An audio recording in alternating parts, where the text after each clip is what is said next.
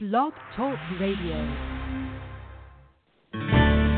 Welcome to Family Law Talk. Family Law Talk. Presented by Kirk Stange of Stange Law Firm, PC. Stange Law Firm is a family law firm with offices in Missouri and Illinois.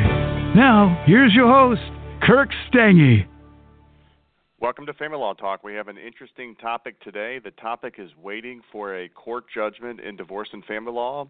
And this is based on an article we have on familylawheadquarters.com dated December 4th, 2016, titled, How Long Do We Wait for a Court Judgment? So as a follow-up to the episode today, definitely go on over to familylawheadquarters.com and read the article, which is based on this topic as well. So let's go ahead and jump on into the topic.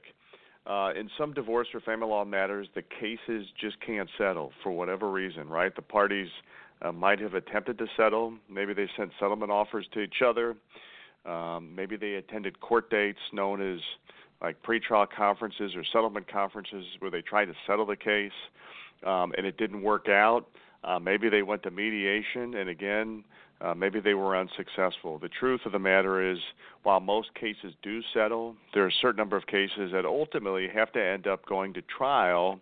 And again, I mean, definitely check with an attorney who's licensed and competent to practice law in your jurisdiction. But in a general sense, and in most jurisdictions, family law matters or divorce cases are decided by judges. I know there's some jurisdictions where maybe a jury comes into play, but where I practice in Missouri and Illinois, these cases are decided by judges. And so definitely check with an attorney who's practicing law in your jurisdiction. They can fill you in exactly on how things work where you are located.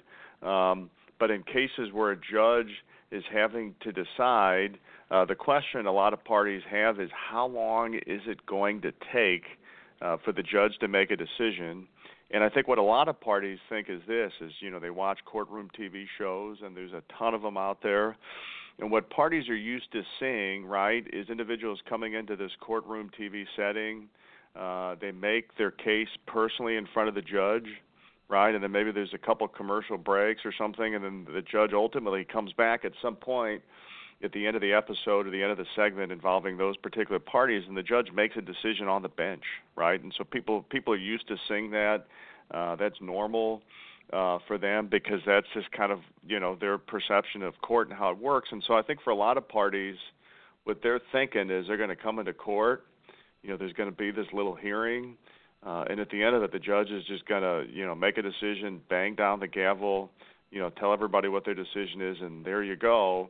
And so I think that perception fuels a lot of people's viewpoint of court in terms of how things work. And then when they come into court and they see the way it works, I think for a lot of parties, I think it's surprising to them. I think that the truth of the matter is their perception of how this is going to work turns out to be totally different in terms of how it actually works in a lot of jurisdictions or most jurisdictions. So, you know, how does a trial work?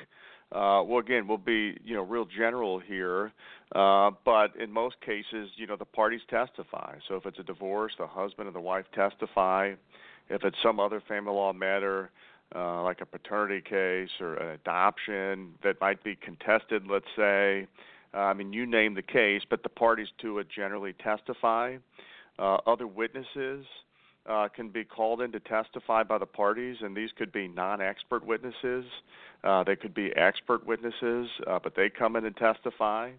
And evidence is ultimately submitted by the parties in court. So this could be a litany of things, and really the possibilities are endless, but take a divorce. It could be like appraisals of real estate, right? Could be a custody evaluation. It could be a psychological evaluation. It could be a business evaluation. I mean, you name it, a lot of different possibilities, but evidence is ultimately submitted, and then ultimately the case concludes. Now, in terms of the length of a trial in a divorce or family law matter, again, it can be a lot of variance, and the variance can be based on the complexity of the case.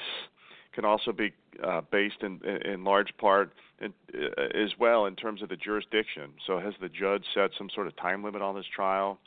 You know, some trials could be done, relatively simple ones, let's say in a half a day. Some trials might take a whole day. Some more complex cases might take multiple days. And again, this is going to really vary based on the case, based on the facts, and based on the jurisdiction of the judge and whatnot. So definitely consult an attorney in your jurisdiction. But the truth of the matter is, once all of this evidence is submitted, right, so witnesses testify, evidence is submitted, maybe there were opening statements and closing statements, like a more formal trial, then ultimately the case is submitted and it's in the hands of the judge. And again, that question that comes back to is, how long do we wait for the judge to make a decision? And again, there can be a lot of variance here, so I'm speaking very generally. But again, the point I want to sort of drive home is I think a lot of parties just assume that as soon as that trial is over, the judge is going to, like on a courtroom TV show, tell everybody their opinion, bang down the gavel, and that's it, right? And for a lot of parties, if that doesn't happen, they can become very upset. So the question is, if the judge isn't going to rule from the bench, which at least in my experience is very rare that a judge does it, how long do we wait for the judge to make the decision? And that's the question a lot of parties have. And again, this can take a while for a judge to make a decision. And again, check with an attorney in your jurisdiction. Check with an attorney who's familiar with the judge who's going to be making the decision. I can just tell you from my personal experience, it can take judges, in my experience, several weeks to make a decision, sometimes several months. I've even seen it take longer than several months for a judge to make a decision on a case. And this can be very disappointing to a lot of parties, because for a lot of parties, they feel like their life is hanging in the balance, right? They're on pins and needles, wondering what's going to happen. You know, how is their life going to look going forward? And so for a lot of parties, when they hear several weeks, maybe several months for a decision, maybe even longer than that, I think it can cause a lot of parties to become very upset, sort of dismayed, confused, if you will. And so the typical retort from a lot of individuals who, you know, after they hear several weeks, several months, maybe longer, they say, well, why? Why does it take a judge so long to make a decision in a case like this? I mean, shouldn't it be easier for a judge to make a decision? I mean, shouldn't they do it quicker? And why can't they just rule from the bench after the trial? Why do they make us wait?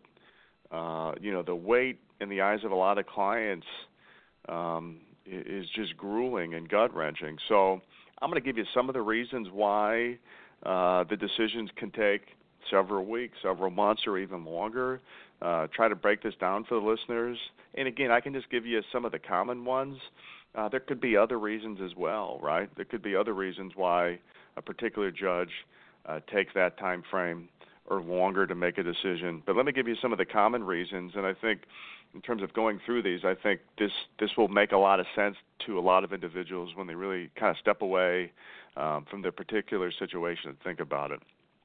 So reason number one, it can take a lot of judges some time to make their decision is I think sometimes judges have to make up their mind, right? I think a lot of parties think that these decisions are pretty obvious, they're pretty cut and dry, that a judge has made up their mind right after this trial has ended, and they just ought to tell everybody what their decision is. Truth be told, I think for a lot of judges, and I've never been a judge, I'm not a judge, right? But just in terms of seeing judges in action through my career, I think a lot of judges would be candid in saying, you know, at the conclusion of a trial, I might not have definitively made up my mind, right? I might be leaning one way.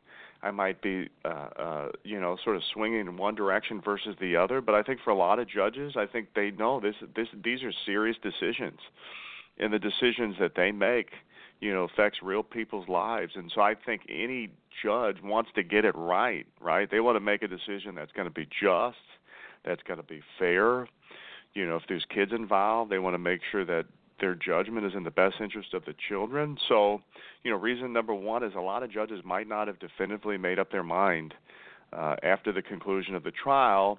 And so what a lot of judges do, and I think they'll be very candid in saying it, is they want to go back and review the evidence, right? I referenced some of the types of evidence that could be submitted in terms of expert-type reports or stuff like that. I mean, they might need to sit down and read it and really review it to really fully understand it. Some judges might want to go back and read the transcript to see what exactly the parties testified to, right? I mean, sometimes you can hear it, but I think for some judges it's important to go back and read it and make sure that they, what they heard is what was actually said. And so I think a lot of judges are going back, reading the transcript, reviewing evidence, and after they've done that, then a lot of judges are comfortable in terms of issuing a judgment because they've given this the seriousness that it deserves. They've really given a lot of consideration to the evidence that was submitted. So that would be reason number one. Reason number two is this, that some judges are required by law to make specific legal findings and then findings of fact. And so they've got to make these pursuant to state law. Again, make sure you consult with an attorney who's licensed and competent to practice law in your jurisdiction, right, to get the specifics about this. But in a very general sense, judges have legal requirements that they have to abide by. In a lot of state laws, the requirement is spelling out what they found, right? So what did they find? Who did they believe? And then in terms of their decision, what law do they rely on, which would be the conclusions of law in terms of rendering their decision. So in a lot of ways, judges are really required in a divorce or family law context in a lot of jurisdictions to really make a written judgment, right? So reason number two would be really legal requirements, that the judge make a written finding in terms of the facts they found and the law they relied on. A third reason is I think some judges might feel like they're better able to explain what they did in writing versus trying to explain it from the bench. And I don't know if a lot of y'all can really relate to this, but for a lot of people, there's just a greater comfort level in terms of word usage, in terms of being specific about what the judgment is, in terms of putting it in writing versus just saying it off the cuff, right, orally.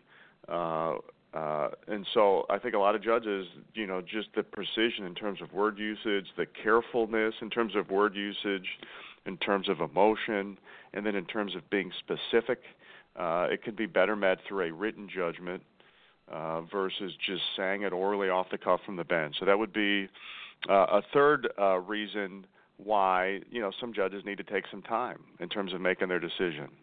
A fourth reason would be this, which is right after the conclusion of a trial, parties' emotions can be running really high, right?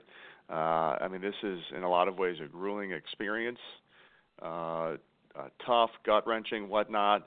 And I think in a lot of ways, a written judgment after the fact in a lot of circumstances is really going to be better received by the parties than the judge ruling right after this trial is over from the bench when emotions are still high. So I think there's a lot of truth to let the emotions come down, let people just sort of deal with the fact that they went through a trial and work through all those emotions first before getting that decision, and that ultimately the decision will be better received if the emotions have kind of dialed itself down.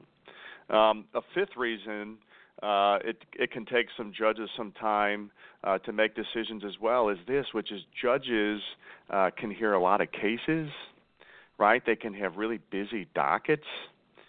Judges can have other important issues or items on their agenda as well. And so truth be told, I know this is tough for a lot of parties to grapple with, but a client's case isn't the only case before that judge, right? So that judge might also be writing other judgments in other cases as well, right? And that can create a backlog in a lot of ways in terms of the time frame for a decision to be issued. So that would be a fifth reason as well. Obviously, there can be lots of other reasons as well why it can take several weeks, several months, or longer for a judge to make a decision in a lot of cases. But these are 5 of them, which I have found to be true in a lot of instances, and I think sort of worthy of mention. So, again, truth be told, check with an attorney in your jurisdiction. They can fill you in on what a typical time frame might be for your case. But in a general sense, don't expect an instant judgment from the bench in a lot of instances. I think for a lot of parties, if you expect it, you end up being disappointed, because it can take time for a judge to issue a judgment in a lot of instances. So that is a topic here today. Again, as a follow-up to the episode, go on over to familylawheadquarters.com. Check out the article titled "How Long Do We Wait for a Court Judgment?" And the date of that article is December 4th, 2016. Thanks again for tuning in. Stay tuned to our next episode on Family Law Talk coming up. Thank you very much. Thank you for listening to Family Law Talk with Kirk Stange. Visit StangeLawFirm.com for more about today's topic, or to put Stange Law Firm to work for your family today. The choice of a lawyer is an important decision that should not be based solely upon advertisements. Neither the Supreme Court of Missouri or Illinois reviews or approves certifying organizations or specialist designations. The information you obtain on this podcast is not, nor is it intended to be legal advice. You should contact an attorney for advice regarding your individual situation. We invite you to contact us and welcome your calls, letters, and electronic mail. Contacting us does not create an attorney-client relationship. Please do not send any confidential information to us until such time as an attorney-client relationship has been established. And finally, past results afford no guarantee of future results, and every case is different and must be judged on its own merits. Kirk Stange is responsible for the content. Principal place of business, 120 South Central Avenue, Suite 450, Clayton, Missouri, 63105.